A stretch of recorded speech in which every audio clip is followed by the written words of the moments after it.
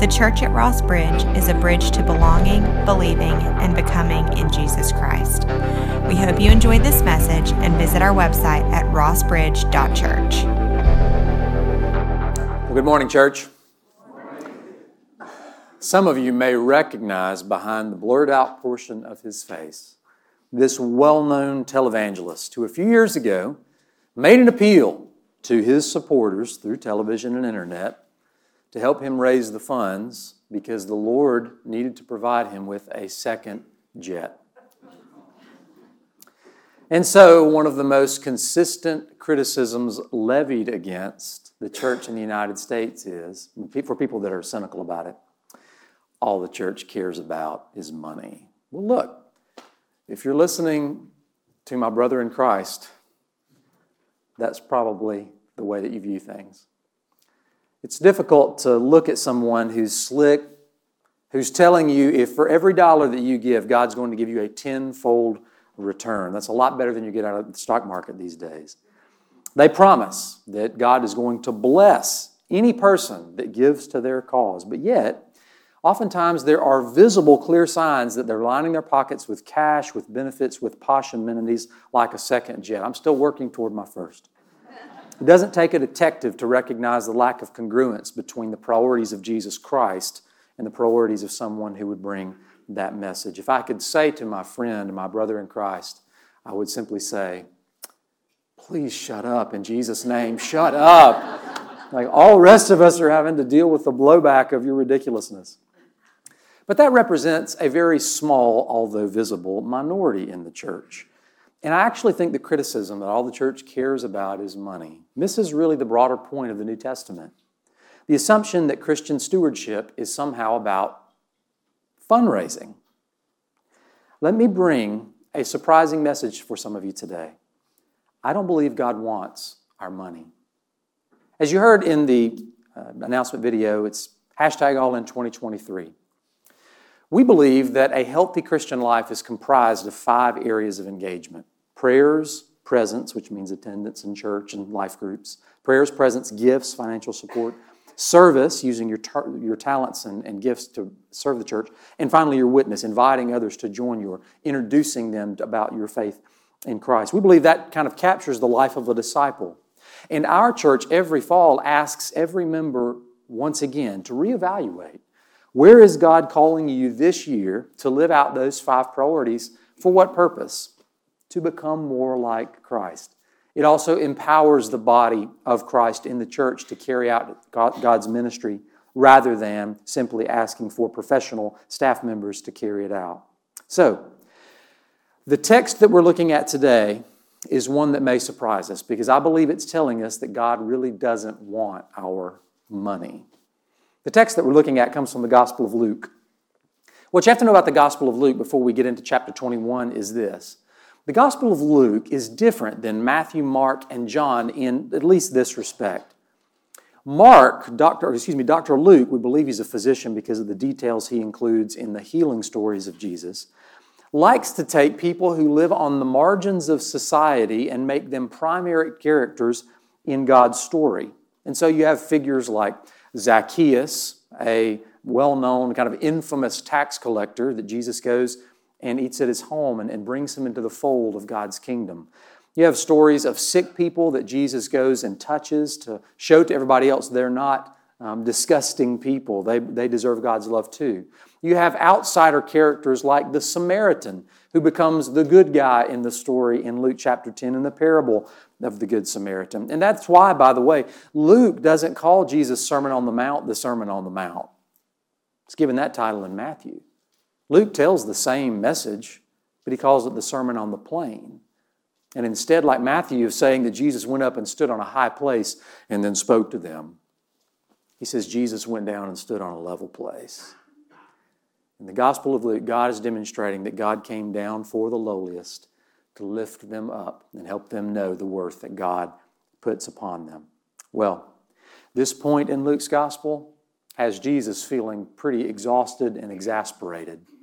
You see, we read from chapter 21, verses 1 through 4. But what just happened prior to this, at the end of chapter 19, is Jesus having spent 3 full years of ministry up in Galilee near his hometown of Nazareth, has finally made his way south, gone through a little detour through Jericho where he met Zacchaeus, and now has entered into Jerusalem. In this map of first century Jerusalem, you're looking at it from with north, south, east, and west. Well, if we were to pull the camera back just a little bit, you would be able to see that on the right of this image, on the eastern side of it, is the Mount of Olives. And Jesus descended down the Mount of Olives and entered into the gates of Jerusalem to go to that yellow rectangle that is the temple, the center of the life of worship in Israel. And when Jesus entered the city, the people were ecstatic. They greeted Jesus like he was a long-awaited Messiah. They shouted, "Hosanna." They waved palm branches. They took off their clothes as he rode on the back of a donkey, and this probably made the religious leaders nervous. They heard Jesus being welcomed as a wise rabbi, as a person who came with God's authority, and then he makes his way straight into the temple and drives out the money changers who were corrupting the temple worship by marking up the prices and trying to sell animals and materials for worship to people who were likely in need. This sets the stage for the next couple of days. And so we read from the end of chapter 19 up to chapter 21, verse 1, a series of interactions that Jesus has with the Sadducees and with the Pharisees. Over and over again, they bring up questions to him. They try to catch him in a kind of a catch-22. They put him on the spot. And Jesus has just had an encounter with the religious leaders, and then he walks out to the court of the women.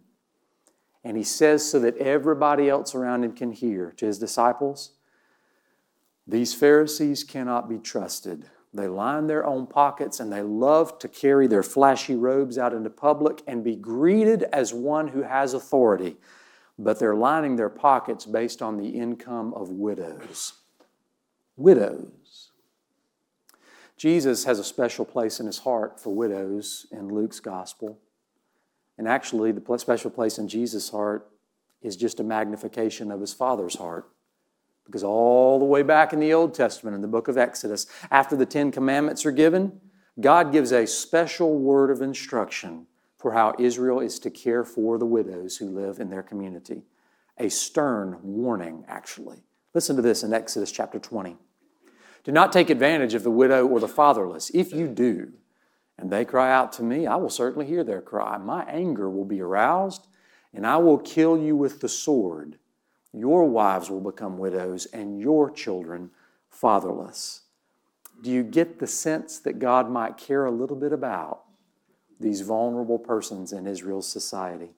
You hear it again in Psalm 146, when the greatness of God is being magnified by the psalmist. He says, "He is the maker of heaven and earth, the sea and everything in them, and He remains faithful forever.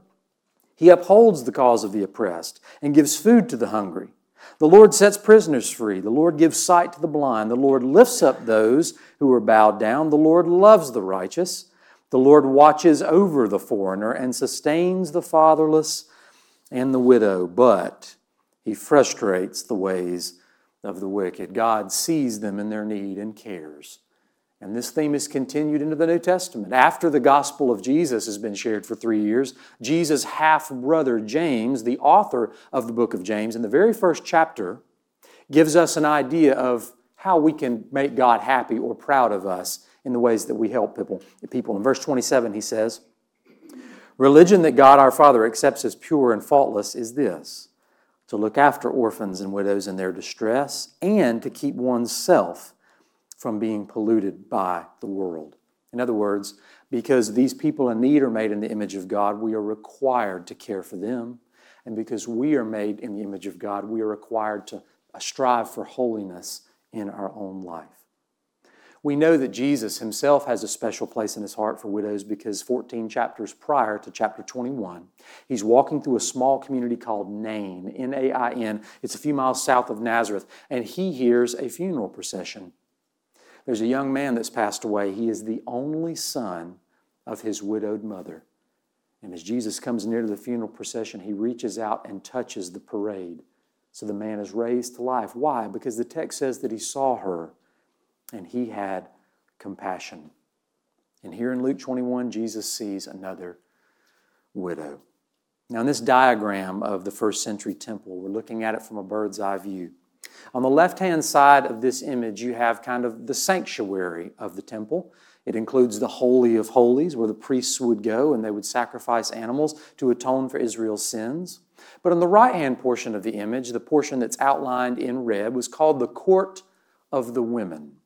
Now, in that time in the world, there were some things that men could do that women could not do, and that included certain roles in the temple. Well, the Court of Women was not a place that was restricted to women, but rather that was open to men and women. They could move and come and go freely from this space. In the sanctuary, they were allowed in, but only in times of worship. Well, in this Court of Women is where Jesus is sitting when our story takes place. And he's noticing that around the outside walls of the Court of the Women, there are 13 trumpets. Now, these are not trumpets like instruments that you would play. Rather, they're large horns that would come out and be connected to a box. They were offering plates. And some of them had specific purposes. Some of them were for the general upkeep of the temple. Some of them were where you would go to pay for sacrifices if you were presenting a grain offering, or 2 small turtle doves, like when Jesus was presented at the temple by Mary and Joseph. They would have taken their coins and placed them in the horn. And Jesus is sitting out in the Court of the Women, having just had another altercation with the religious leaders, them trying to argue with him. And while Jesus is sitting there, I envision him, although the text doesn't say it, that he's just sitting there with his head in his hands, frustrated, brokenhearted, and exhausted. And then Jesus sees an unnamed, voiceless, moneyless, powerless person. And Jesus says, looking up, Jesus saw rich people throwing their gifts into the collection box for the temple treasury. He also saw a poor widow throw in 2 small copper coins worth a penny. He said, I assure you that this poor widow has put in more than them all. All of them are giving out of their spare change, but she, from her hopeless poverty, has given everything she had to live on. Gustave Doré, a French impressionist or engraver, he would make steel engravings of biblical images and then put roll ink on them, and then press them on paper to create a stencil-like image like this. He captured this moment. There in the foreground of the image, you have the humble widow who approaches the box to give her gift, her face downcast. She's dressed simply. Just behind her, over her left shoulder, are some of the religious leaders, standing in their large robes. There are tassels in their robes, if we could zoom in on them. They're standing, leaning back, looking down the bridge of their nose at this poor person. Jesus in the background, with the light illuminating his perspective, a halo of sorts, is standing back giving instruction, pointing out what's happening in this moment to his very disciples. Jesus sees this poor person give 2 simple mites. Now, this is what's called in the Greek a lepta. It's a copper coin. It's called the thin one is the actual translation. A widow's mite. I actually have one in my pocket today, and I'm going to pass it around the room. This is one that my wife picked up the last time we were in Israel. It's actually from the time period of Jesus. They're pretty easy to find because almost everywhere they dig on archaeological digs, they find these small copper coins. It's encased in cheap sterling silver. I'm not even sure that the chain that it's on, that may be some kind of brass or something. That may seem like it's cheap, but it's actually the more appropriate way to adorn and surround this small thin one, this lepta, because this was the smallest currency available during the time of Jesus. And she drops them into the offering. Cameron, if you would please take that and share it. And let's pass it around and let you take a look at it. I was going to say, Ken, if you'll be the last one to make sure it gets back to me, but he's got light fingers. So Kyle, if you would, please make sure that gets it back to me.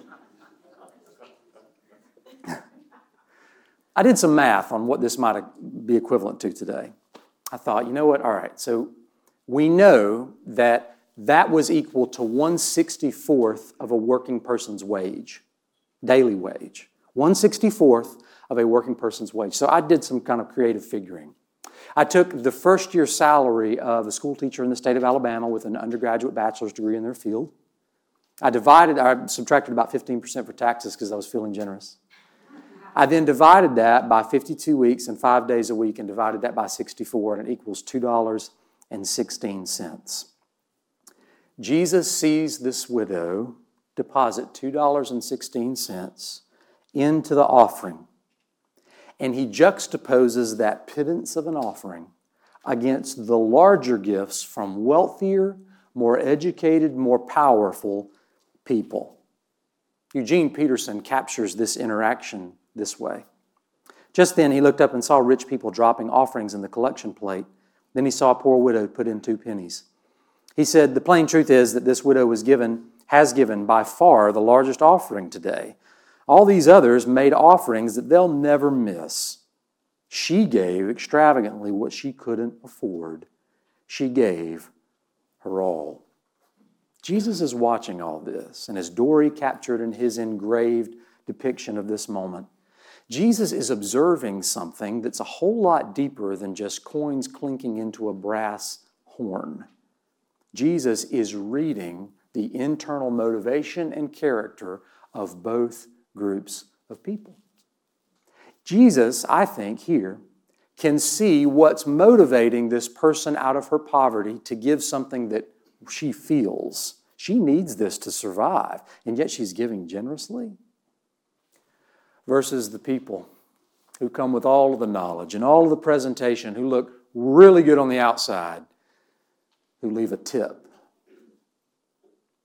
Brothers and sisters, if this story teaches us anything, it's that God really doesn't want our money. If Jesus was presenting a seminar on religious fundraising, he would not start with a measly $2.16 gift. That wouldn't pay, after inflation, for this bread that we'll have for communion today. It wouldn't purchase a roll of paper towels that we use in our kitchens and in our restrooms. That's not what this is about. In fact, Jesus knows the wealth that his Father has. I mean, he's the only one ever who created something out of nothing. God spoke and things materialized. It says in Psalm chapter 50, I have no need of a bull from your stall or of goats from your pens, for every animal of the forest is mine, and the cattle on 1,000 hills. I know every bird in the mountains, and the insects in the fields are mine. If I were hungry, I would not tell you, for the world is mine, and all that is in it. I don't believe God needs our money. And God isn't looking at the number of zeros that we could add to the end of a check. There's something about this woman's gift that tells Jesus it's an indication of the unseen condition, the unobservable condition of her heart. What does it mean that everybody else gave out of their spare change, but she gave out of her poverty? Maybe it was this. From the Old Testament into the New, part of the offerings in the temple were devoted for benevolence, priestly benevolence. There was a fund in the temple from the Old Testament into the time of Jesus that part of the gifts that were given for the ongoing ministry of the temple were used to care for people who were in the most desperate of situations. This is a person who had to live in a spirit of dependence because that was the only way she could survive. And yet she takes a pittance of what she's given, something that cost her something precious, and she gives it back. She may be financially in poverty, but spiritually, she is rich because she lives one day at a time, trusting in the goodness of God through the ministry of God's people to keep her alive. And therefore, her heart remains open to give because of all that she has received. Compared to the professional priests. Easy to take pot shots at them. Heck, I'm one of them. Who feel like their position is not one of holy service, but one of preferred privilege. And I can spare just a few dollars off the top. Won't ever feel it. That's not a position of spiritual dependency. I've been thinking about this text over the last few weeks in particular, because about 2 months ago, our church got a letter from an attorney, one of the good kind. The letter, that is, there are no good attorneys. Just teasing. Is that an amen? No, I'm just teasing. We received a letter that one of our members who passed away a couple of years ago, that the majority of you never met, because the last 6 or 8 years of her life, she was physically dependent upon her health care setting. She was in assisted living, unable to come to the church that she had loved so well, served so well for so long. And she had remembered the church in her estate. She was a widow. She lived on a pension. And she remembered the church in her estate. I remember at her funeral when Pastor John, who had known her for over 20 years, stood up to give witness to her life. He had been her pastor when she was able to participate in the church. And he lifted her up as one of the persons around whom the prayer life of the congregation centered. He spoke of her spiritual riches. It wasn't surprising at all that, unbeknownst to us, she had remembered the church after her time on earth had come to an end. You see, happy generosity comes from knowing how much we have received and is a secondary fruit of the spiritual abundance that we have been given. This widow lived in a position of physical, financial poverty. She had to rely on God's sustaining grace in her life, and that made her more able to give something small, but was an indication of the faith within her. The other people were still waiting on the transformation of their own heart to understand how much God had truly given them. Brothers and sisters, I want to encourage you through this story today. God does not want our money. God wants us to become generous people, a generosity that arises from the gratitude for God's grace in our life. I was thinking this week about a time when I might have witnessed something like that, and I realized that the foremost example in my mind was not observing someone in the church that gave a generous gift. We have many, many generous people in our church. But the story that I thought of in real life in the 21st century actually came in March of 2017. 4.5 years prior, my wife and I had felt God was calling us to adopt, and we began our adoption journey. And it took much longer with many more surprises and difficulties than we could have imagined. But we finally had the opportunity, me and Cameron and Henry, our oldest child, to fly to Addis Ababa, Ethiopia, and to meet our daughter in person for the first time, having known about her for years.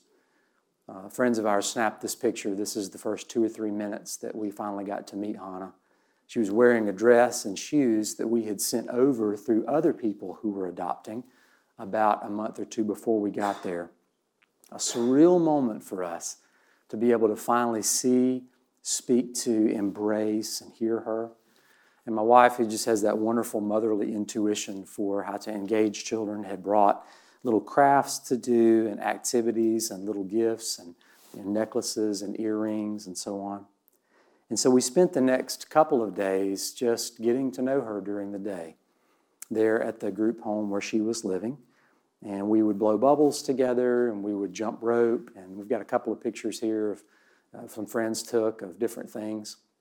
Cameron's painting her fingernails, and Henry's got a Play-Doh ring that they've made around their noses, and Cameron's tickling her there. We were just getting to know each other, but every morning that we went to spend time with her, we were able to bring a new dress or a new toy and something, and we were just really, really enjoying those early days.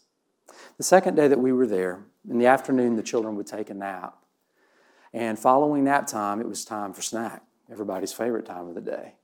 And every afternoon, they got to have an Ethiopian snack that, not that different from something we would have, but this was something the kids had every afternoon. They have a soft drink there called Mirinda. It's made by Pepsi Cola. It's like Orange Fanta or Orange Crush. And they would take that glass bottle, and they would pop the top off of it and hand it to the child, and they had another little plastic cup, and they would take that bottle and pour it into the cup. And then they would open up the Kit Kat bar, which was, I could tell it was a Kit Kat because of the graphics, even though it was written in Amharic. And they would tear it open, and they would break them one at a time and then snap them in two. And this was their tradition. They would then take the Kit Kat, dip it into the orange soda, and take a bite. And they just were as happy as they could be. And I remember standing back thinking, our guide was telling us, they like to dunk those things, kind of like you Americans do with Oreos and milk. You know, you kind of dunk them in there. And we thought, wow, that doesn't seem appetizing, but that's okay. And so Hannah was sitting there. She was still kind of, wiping the sleep from her eyes. But they handed her Miranda, and she opened her Kit Kat. She got it all open. And she broke off that first one, and she snapped it in two. And then she looked over at me and Cameron. And walked over, and she dipped it in that orange drink and gave us a bite. I never would have put those two things together. But in that moment, it was the best tasting thing in the world. She didn't have much. But what she did have, she was willing to give. Why?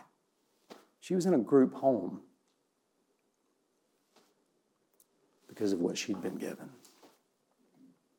You see, brothers and sisters, God evaluates our gifts based on the spirit in which it's given and the amount of sacrifice it involves.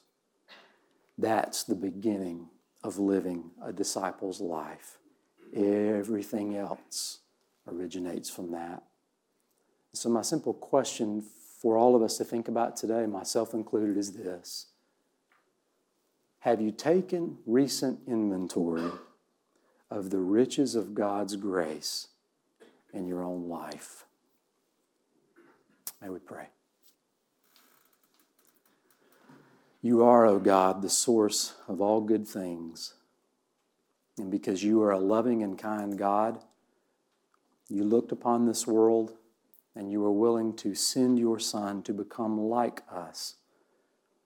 And you looked upon us, God, not only in our physical need, but also in our spiritual need. And you provided a solution, a hope for us, an otherworldly hope for us through Jesus.